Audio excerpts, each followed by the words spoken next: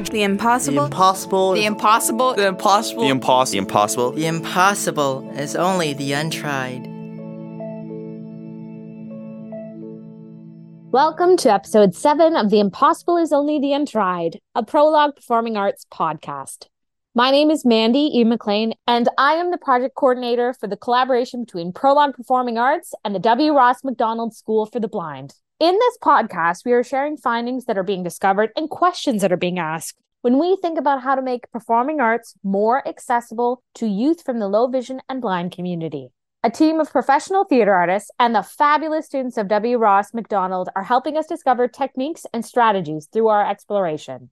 Over this semester, we've worked towards 2 goals. The first is creating exploration sessions involving sound. The second is working towards implementing the findings of these sessions into the semester end performance. This semester, they have continued to work on their piece, That One Drama Class. It's a fun story where a monster overtakes the W. Ross drama class and the students save the school. Very early, we realized this meant one thing. We needed a monster. So let's get into it. The initial monster was created using a prompt during our work in the previous semester and developed into the script by Kayla Gillen, the class drama teacher, with input from the students and support from the project's dramaturg, Leah Holder.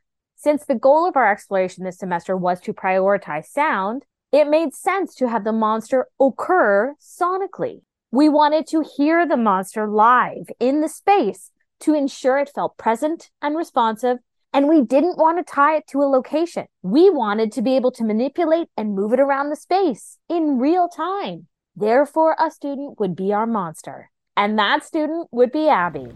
Hi, I'm Abby. I'm a grade 12 student at W. Ross, and in our play, That One Drama Class, I play both the role of Ren and the role of the monster. As we mentioned in our last episode, creating sound directionality when using playback cues is a way to increase the access of your piece. When you use live sound and move it around the space and transform it, things get way more immersive. Richard Farron, the sound designer who has been experimenting with sounds at W. Ross, joined us for a session to create the voice of the monster and apply directionality to it. For this exploration, we used the school's auditorium, which includes an elevated proscenium stage and 2 front-of-house speakers. We added 4 speakers and a subwoofer so we could envelope the audience in sound. We set up a microphone backstage and we played with distance. Each student had a chance to speak into the microphone and respond to a question that was being asked from the stage. This made sure the placement of the mic would be effective for our monster to work with live during the show. Then it was time to move the monster through the space. This made use of the directional qualities we've been playing with in our previous session, and it was super exciting.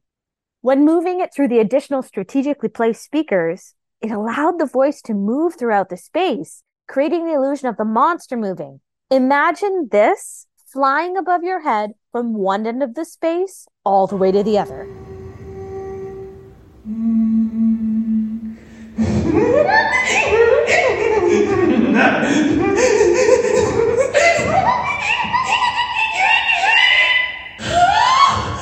The human voice is of a relatively high frequency, and therefore the higher the voice you start with, the more directional specificity you can find, and the more room you have to transform it. You have an entire orchestra of sound to transform and move around your space. For this experiment, we used 6 speakers, so imagine the specificity and excitement and even the fright you could create with more. The possibilities are endless. Imagine this voice suddenly emerging from behind you. The kid said it felt like she was actually behind them. The class made it loud and clear. Combining directionality with transforming sounds allows for a further immersive quality, because adding external effects can allow for pitch and quality to be extended past the range of the human voice. Using effects like filters, distortion, and reverb can help provide narrative info on anything, like someone trapped in a cave or a person that's been turned into a dog. Or in our case, we've created a scary monster. You truly think these people are your friends? We've not only enveloped the audience in sound, but we've also transformed and played with it. Combining directional sound and transforming sound is another way to more deeply immerse youth audiences from the low vision or blind community into a piece of theater. Sound is an amazing storytelling piece, and the more strategic sounds you can incorporate from the initial concept into your storytelling, the more sound can take the place of visual cues for audience members of the low vision and blind community. After all, isn't that what theater is all about? Creating an exciting, immersive experience for everyone? I encourage all of you to come up with questions, and if you are interested in exploring more, please reach out to Prologue and continue this conversation. Visit www.prologue.org or find us on social media at Prologue Arts. And here's those amazing students to send us off.